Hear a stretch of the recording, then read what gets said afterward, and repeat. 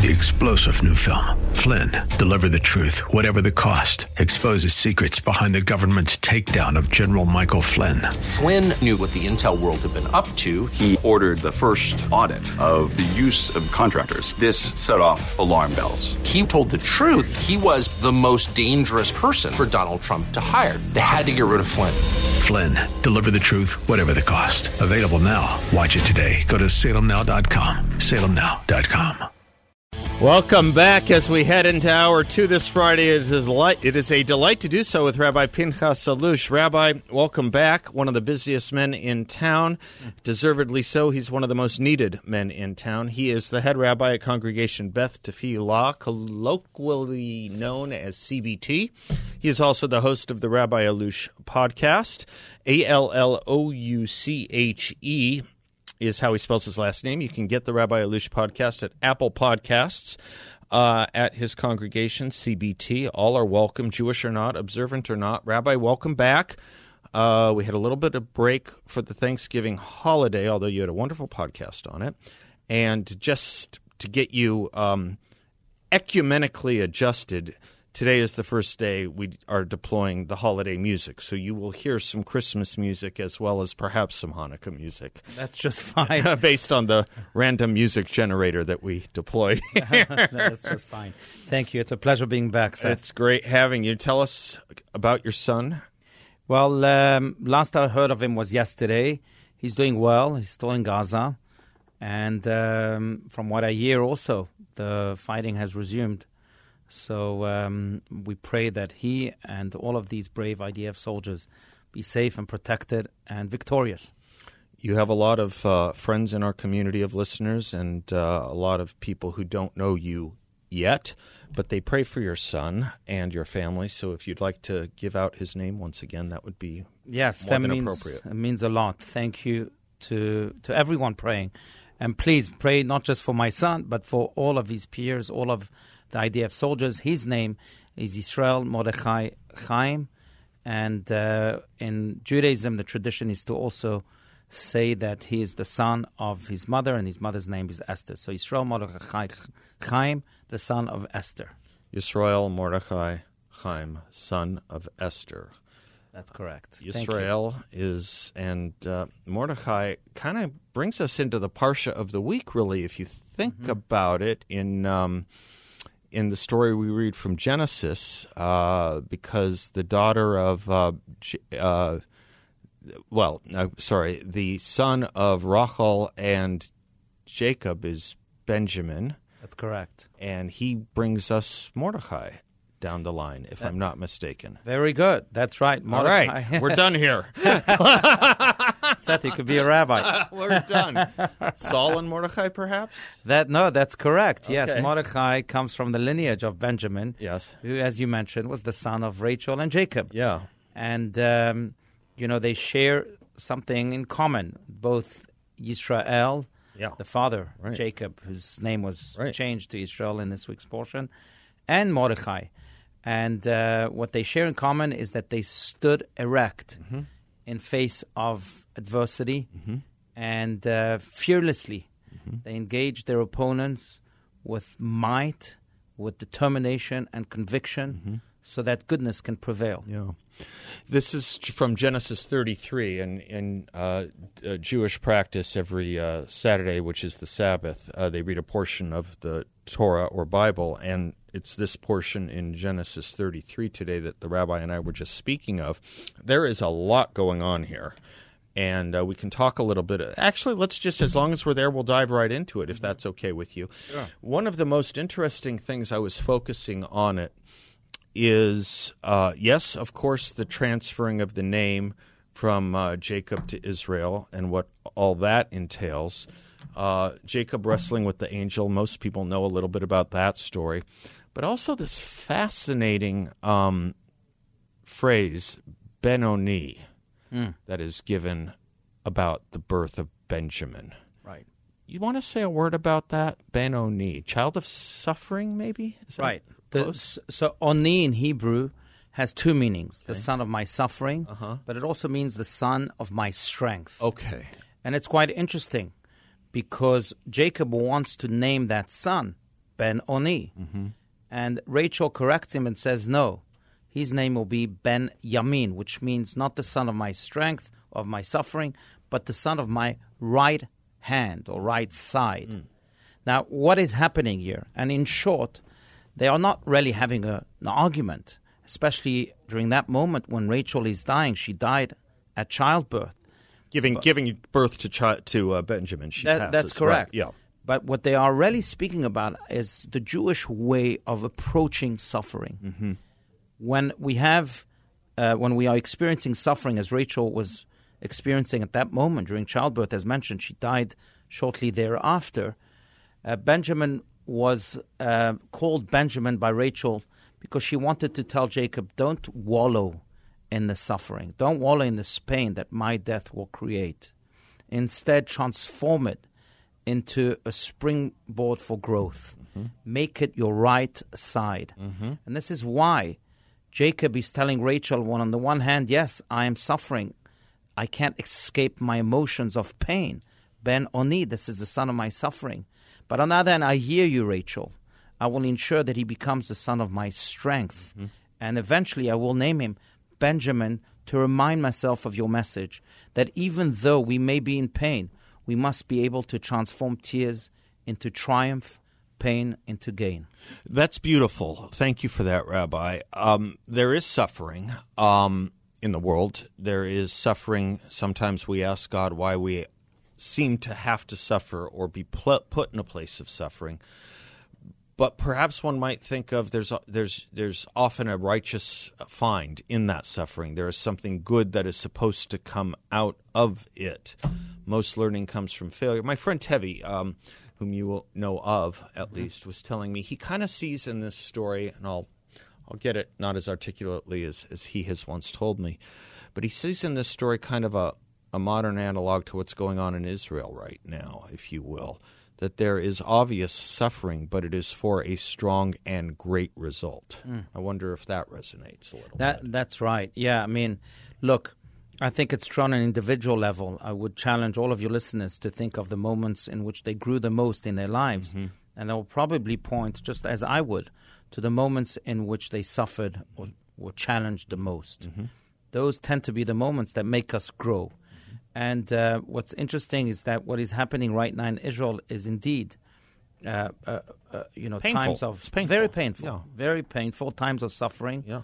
But on the other hand, they've made us grow so quickly. Yeah. We were, dare I say, and I'm saddened to say this, but we were a divided nation. Correct. Before October 7th, and all of a sudden, with this war that was thrust upon us, we've become so united, so strong.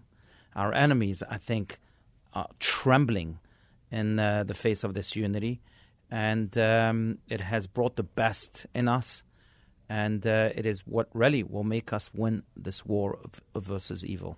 Yes, because God wants probably as much as anything, if not more than anything. I always put the caveat whenever I speak on a religious matter in front of you. Always correct me and feel free to whenever I get something off or wronger. God wants us as much as anything or more than anything to get along with one another, right? To be united and love one another. Hine matovim anayim, how wonderful it is when we dwell together, right? Mm-hmm. Yes. That's right. We see That's a psalm, by the way, I think. That's right. I think, you're right. Okay. Yeah, it's Psalm, if I'm not mistaken, 133. Right. But the message is also very clear in the Bible. Mm-hmm. It's interesting because during Noah's time, God brings about a flood to destroy humanity. Right. But then we go back to our old ways of corruption after the flood. Mm-hmm. And that's when we built the Tower of Babel in order to conquer the heavens and become stronger than God, as those people of Babel say. Yet God did not decide to destroy that tower and to destroy those people. Mm-hmm. Why is it? All he did was that he gave them different languages so that they wouldn't understand one another. But why not destroy them if that is your formula, if that was your formula up until then? If corrupted people get destroyed, as Noah's flood shows us, then destroy those people too. And the commentaries immediately point out that that's because they were united. Yeah. People of Babel were united in purpose, in a terrible purpose of erasing God from this world. But still, they were united. And with that type of unity, then God can't destroy those people. Maybe as we go to the break, one of the messages we want to contemplate is the notion that where there is suffering and when there is suffering, obviously, if you can help, but try when you are perhaps the recipient of it or the victim or the person involved in it, try and find the holy purpose in it. Right? Very well said. Maybe that's the meaning here.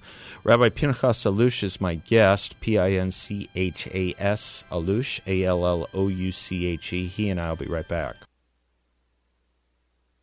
Welcome back to the Seth Leibson Show. Rabbi Pinchas Allouche is my guest, head rabbi at Congregation Beth Tefillah. We have him in here most Fridays as we like to kind of send people into the weekend with slightly less political and slightly more meaningful thoughts, getting into a Sabbath frame of mind. And we usually do them in, well, at least half the year we do them in the third hour, but because of sundown, we played these interviews in our second hour now, Rabbi. So, again, good to see you, and thank you for making time for our audience. Of course. Thank you. It's always a pleasure being here. Making time for our audience and us. We all learn from you and get great nourishment from you. We were talking about suffering. Let's talk now a little bit, as learned from the birth of Benjamin from his mom, Rachel or Rachel. Let's now talk about Rachel's husband a little bit, Jacob. Fascinating character who also goes through an awful lot. And yes, his name becomes Israel, and we are known as the children of Israel. Talk to us a little bit about why Jacob's name becomes Israel and what that means. Right. It's an interesting episode. It's maybe one of the most interesting, I would say, fights or battles in the entire Bible. We read about it, as you mentioned, in this week's portion, in which Jacob finds himself alone on the other side of the bridge. And there an angel comes to him and wrestles him all night long. Eventually he's victorious, and he tells the angel, I'm not going to let you go until you bless me. And the angel then says to him, well, from now on, your name will not be Jacob. Rather, it will be Israel, because Israel means that you have been wrestling with people and you have been able to prevail. That's the blessing that he receives, and the angel goes away, and Jacob is reunited with his family now as Israel. It's interesting, though, because even though his name was changed to Israel, still God and the Bible itself still calls him Jacob thereafter. And that maybe is really where the lesson hides, that Jacob, just as all of us, really had two facets. There was the Jacob facet and the Israel facet. Jacob means heel. There's the facet in which we feel low, like a heel. We feel maybe a little undervalued. We feel like there is nothing good that can ever come out of us. But then there is the facet that is Israel, and that's when we wake up in the morning full of confidence, thinking that, yes, today we will conquer the world and we have all of the gifts and all the talents to do so. What those two names really represent is that, look, there are times in which we are Jacobs, and that's just fine. But remember, don't just be stuck in the mode of Jacob. You're in Israel too.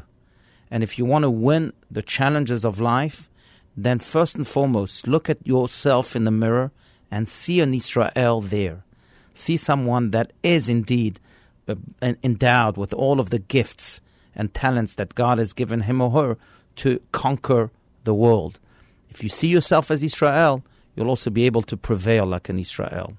It's fine to be a Jacob, but remember, Israel is what will make you successful in life. And this notion of struggle with God, I wonder if this is the touch point, the baseline, the benchmark of this notion within Judaism that we've discussed before in the Hasidic view of things, that it's okay to argue with God. You can't ignore God. You can argue with him. You can't ignore him. You can obey. You can argue, but you can't ignore. Jews themselves can be known as those who question what is, question one another. There are great debates amongst the holiest and smartest of rabbis in the Midrash, in the Talmud, Is this where it comes from, this notion that this notion of argument and struggle and questioning with? Does it come here, or is it something, or am I putting too much on it? Maybe? No, you're right. I mean, I think it connects to even more of a general theme, and that is that we shouldn't be afraid of challenges. Yeah. Whether they are challenges that come in forms of questioning, or whether they're challenges that come in forms of, essential life challenges. Don't run away, because I know that, psychologists will tell you that the immediate reaction is fight or flight. Yeah. Here, Jacob, or Israel rather, presents a different approach. Don't just fight. Of course, don't flight. Don't flee. But don't just fight. Go and overcome this angel until you can suck out, so to speak, a blessing from the challenge. Just like Jacob does, right? He wrestles all night long. Then his name, he's changed. Why? Because he told the angel, I'm not letting you go. I wasn't here just to fight. I was here to then draw a blessing from this fight. Yeah. And that's really the third approach that Israel introduces to mankind. No, don't flight, don't flee, don't fight, but go and overcome the challenge so that it's transformed into a blessing. And like suffering, take something from it meaningful. Right, exactly. He suffers a physical wound too, Jacob does. And there's a lesson from that to this day about what Jews are forbidden to eat from that a little bit, I think. Yes? That's correct. Yes, he suffers and he limps the rest of his life because of this injury. This fight he had in with the sciatic nerve. Right. That's correct. And therefore, until this day, Jews do not eat the sciatic nerve of the kosher animal that they may enjoy. But there's something deeper here also. You see, the sciatic nerve is what connects, or is what is a part of the lower body, not the upper body. And here it's almost as if God was telling Jacob, look, you saw yourself as a Jacob until now, and that's not good. Remember, you have an upper side of the body, you have a head, you have something that's much greater.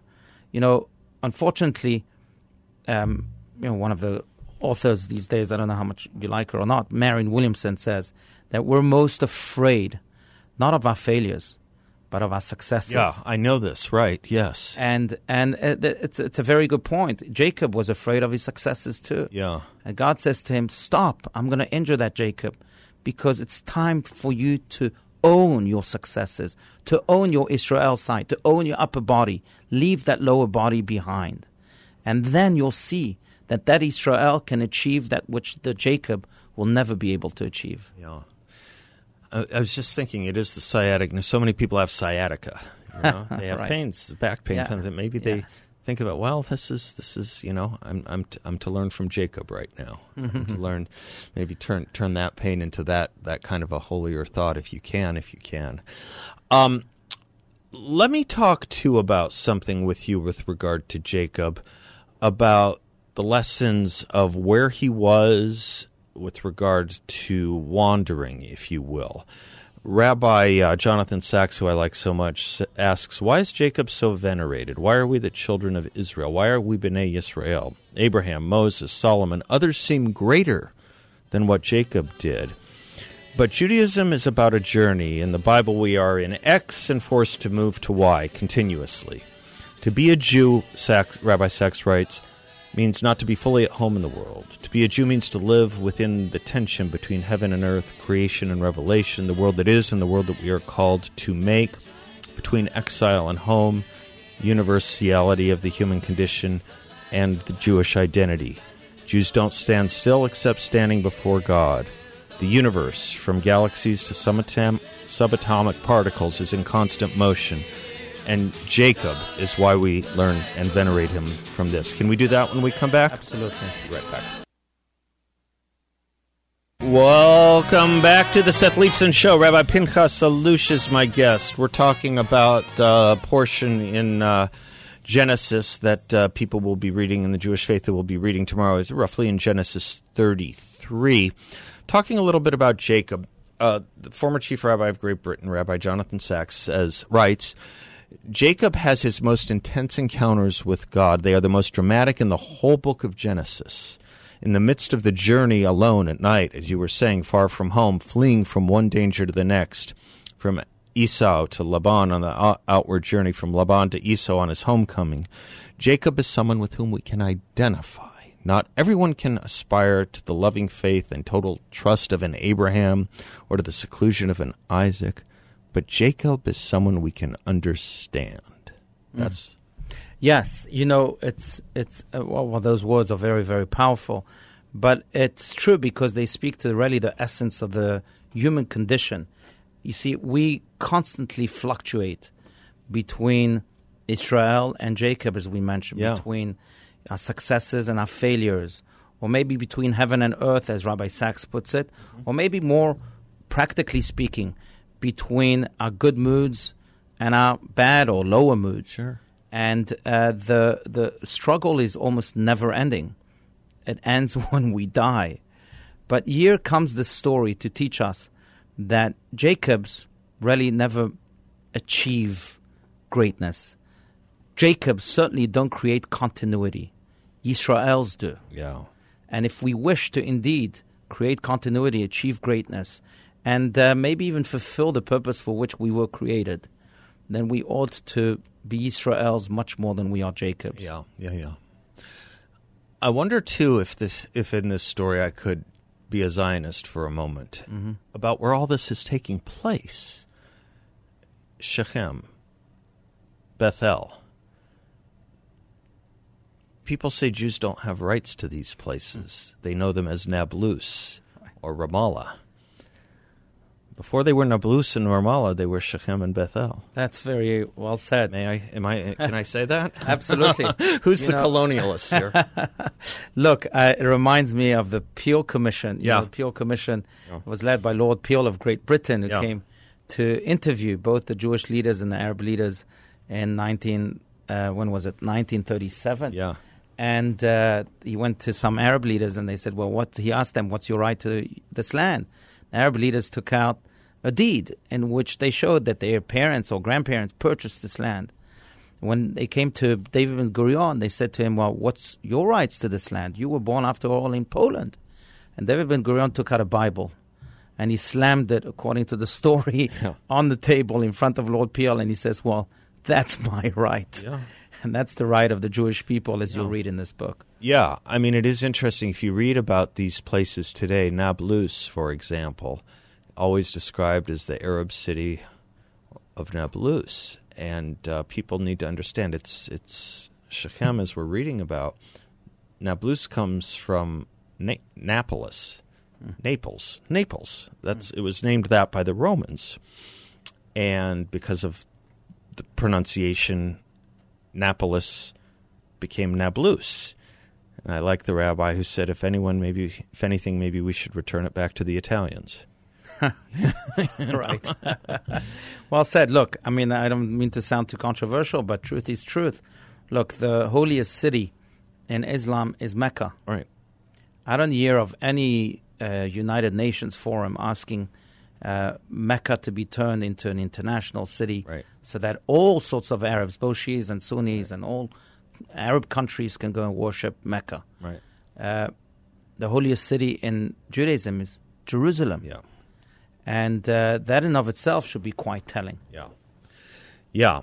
And as we know, there are other cities here at play as well. In about 25 days, Christians across the world will be celebrating one of their most holy and important holidays. And it all comes out of a place called Bethlehem, which is also in this area.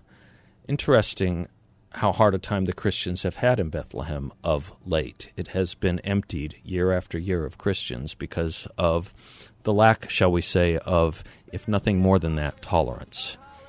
Yeah, well said. Not from the Jews.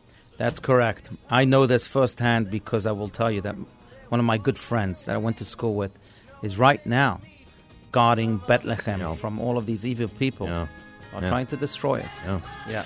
When we come back, let's talk a little bit about the podcast from last week, which we missed, which is about what we're thankful for, and the holiday upcoming of Hanukkah. Rabbi Pinchas, Allouche, and I will be right back. Welcome back to the Seth Leibson Show. Rabbi Pinchas Allouche has been our guest, Allouche, host of the Rabbi Allouche podcast on Apple Podcasts. We're going to do a lot in this segment together here. Let's go backwards and let's go forwards, if we can, Rabbi. Backwards about a week, because we didn't have you last week due to the Thanksgiving holiday. You did a wonderful podcast on what to be thankful for, and it shouldn't be confined to one day or one 3-day or 4-day weekend. Your message was drawn from a great Hasidic scholar, Rabbi Levi Yitzhak Berdichev, a great Hasidic figure. Stop running. Stop racing. Right. And it was also inspired by my daughter, who received a gift from a friend. And, of course, my immediate question was, did you say thank you? Yeah. And then it dawned on me, because we teach our children to say thank you for what they receive from the outside. Yeah. But what about saying thank you for what they already possess, what they already have from the inside? That we don't really teach much. But that's what I think Thanksgiving is all about. And the idea, the concept of gratitude is all about. Saying thank you for that which we have, all the blessings that we have. You know, the great Lubavitcher Rebbe, that we've mentioned now many times, was once approached by a lady who was complaining about almost everything. And he said to her, look, I want to juxtapose two different people in front of you. One of them is Adam, the first human being, who was really the owner of Earth. He was the biggest, the biggest real estate owner in the history. Yeah. And opposite him stands a man who survived the Holocaust. And while in the Holocaust, he really had nothing. Yet every morning, that man, when he woke up, he said the Jewish prayer that we say each and every morning as soon as we open our eyes, the prayer of Modeh Ani, in which we say, thank you, God, for restoring your soul in me and for having great faith in me. Now, juxtapose that man, the Rebbe told this woman, with Adam. Adam had everything. He really had everything. Yet what is he obsessed about? That which he does not have. Oh. The tree of knowledge that he cannot eat from. And that eventually leads to his failure. Mm-hmm.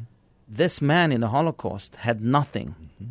And when he woke up, he felt like he had everything. So he said, Modeh Ani, thank you. Mm-hmm. And he concluded, look, you can have everything, yet have nothing. Mm-hmm. And you can have nothing, yet have everything. Mm-hmm. It's a matter of perspective. Yeah. And that's what we should be teaching our children, that they really have everything. They have all of the blessings that they need today. And they should be thankful for them, not just for the blessings that they will receive in the future. Boy, I'm frozen on this notion you can have everything and have nothing at the same time. Everything that doesn't mean much, mm-hmm. and nothing of that which does mean a lot. We know a lot of those people. Yes. Yes. And they're sad people. Yes, absolutely. That feeling of entitlement, dare I say, certainly leads to great misery. Yeah. Yeah. That's I'm gonna work on that one a lot. That's good. It might, in a way, get us to the story of Hanukkah, which starts next Thursday. That's correct. Thursday evening is the first night of Hanukkah. It's an interesting holiday in this respect. Most people who aren't that religious or observant, but who would count themselves Jews, the first thing when asked about Hanukkah by others, they will say it's not that important of a holiday. Turns out you ask an Orthodox rabbi, they'll say it's a very important holiday. Yes, that's right. Because of the message of Hanukkah. Yeah. Not just the story of Hanukkah, which in and of itself is a great story. Yeah. But the message of Hanukkah is that if we believe, to go back to what we spoke about before, if we believe in our Israel facet, if we believe in the power of our soul and the light of our soul, then any darkness can be conquered. Or as one of the great rabbis put it, a little bit of light can expel a lot of darkness. Mm-hmm. That's really the message of Hanukkah, in which we see that there was a small group that barely had any military experience, the Maccabees, who were threatened by the Greeks who wanted to Hellenize their country, Israel, And at the same time, make the Orthodox not Orthodox, effectively. If that's what, exactly. So to speak. Right. Exactly. So to speak. Exactly. No, absolutely. And then full, eradicate the values of Judaism. Yeah. And they stood against them, against all odds. Yeah. And they believed in the power of their souls and the power of their lights. And they were able to conquer them, victory after victory after victory, until they were entirely victorious. And when they celebrated the victory, as the story goes, and as we know also from the Talmud, they went to rededicate the Jerusalem temple that was defiled, not just by the idols of the Greeks, but also by prostitutes and so many other terrible things. And they were looking to light the menorah, the great symbol of the temple. They couldn't find a cruse of oil that was pure to light it with until they find just one. It was supposed to light for just one night, and it lit for 8 nights or for 8 days. And that's why we celebrate Hanukkah for 8 days, and we too light the menorah. But again, here we see, maybe on a more spiritual realm, the power of light. And indeed, a little bit of light can expel a lot of darkness. And in the half a minute or so, 45 seconds we have left, that's very nicely summed up in your weekly newsletter, where you say this is really one of the few holidays that shifts the focus from the self to others. Mm-hmm. That is what light does. Yes, that is the purpose of the light. That's right. That's right. To be a light. Look, to be a light during the day is easy. Yeah. Because everything around us is illuminated. Yeah. But Hanukkah is really facing darkness. That's why we light the menorah at night, because that is our raison d'etre, so to speak, our reason of being, to go out to the darkness of the world and be those lights, so that the darkness eventually is expelled by our lights. Now, what does it mean? It means good deeds, being good examples to our children, infusing their lives with good values, infusing the world altogether with good values, and most importantly, not being afraid by the darkness, because light is so much more powerful. Wonderful. Wonderful. Thanks for being a light. Thanks for being with us. Thank you for being every a light, week. sir. And may you and your family, especially with your son in our prayers, be happy and healthy. And we'll see you next week. Amen. Thank you so much. You betcha. Portions of this show brought to you by the good people at Y-Refi, great corporate citizens in our community who have a great investment, a secure investment that actually helps people. At Y-Refi, you can earn up to a 10.25% fixed rate of return, and it's not correlated to the stock market or the Federal Reserve. Ton of flexibility. You're in control. You can turn your income on or off. You can compound it, whatever you like. Absolutely no fees. Peace of mind in that there is no attack on principal if you ever need your money back, and you get a monthly statement with no surprises. As I say, a secure and collateralized portfolio. Check them out at investyrefi.com. Invest, the letter Y, then refy.com, or call them at 888-YREFI-24, 888-YREFI-24. Folks all over the country are earning a high fixed rate of return with Y-Refi, and they don't care about what happens with the stock market or the Federal Reserve, because with Y-Refi, it's not related to it, and you can do well by doing good. I love this notion of a light, being a light, whether it's a country or an individual. I guess in Isaiah, the phrase is actually about countries, light unto the nations, or Legoim, or as light unto the nations, or light of all nations. And we don't close our show here with this hour, but with what I want to talk about to Pete Peterson, who's going to join us next, who's at a conference, a fabulous conference on making men moral. Maybe we can think of ourselves a bit that way, not only as a country, whether it's the United States or another country like Israel, to be a light upon the nations. We as individuals should be a light amongst our community. That Hebrew rendering of it, or goyim, we think of as, yes, nations, but also can be people. And that's why I like having Rabbi Allouche in here so much. He reminds us of who we're supposed to be, whether Jewish or non-Jewish, who we are supposed to be. And this is a country, the United States of America, that provides that opportunity. It provides the opportunities to do good and to do well, and it provides the opportunity through our freedoms and through our independence to do not good and to do unwell. We kind of know what the right thing is to do, most of us, thinking about my monologue from yesterday and a little bit of what I said in my monologue this morning, in the first hour, about the teachings of morality and how we can't have a civil society, we can't have civility if we operate in fear, if we tolerate crime, if we think that morality doesn't matter. So stick with me, stick with us. Pete Peterson will join us when we come right back. 3-star General Michael J. Flynn, head of the Pentagon Intelligence Agency, knew all the government's dirty secrets. He was one of the most respected generals in the military. Flynn knew what the intel world had been up to. He understood its funding. He ordered the first audit of the use of contractors. This set off alarm bells. The explosive new documentary, Flynn, Deliver the Truth, Whatever the Cost, uncovers the facts behind this scandal. Flynn told the truth. He was the most dangerous person for Donald Trump to hire. I find out the worst enemy that I'm going to face in my life is right here in America. They took my assessment and they wanted me to change it. And I was like, I'm not changing it. They had to get rid of Flynn. With in-depth interviews, archival footage, and never-before-seen personal records of the man behind the headlines. I just felt like I was drowning. Flynn, Deliver the Truth, Whatever the Cost. Available now. Watch it today. Go to salemnow.com. salemnow.com.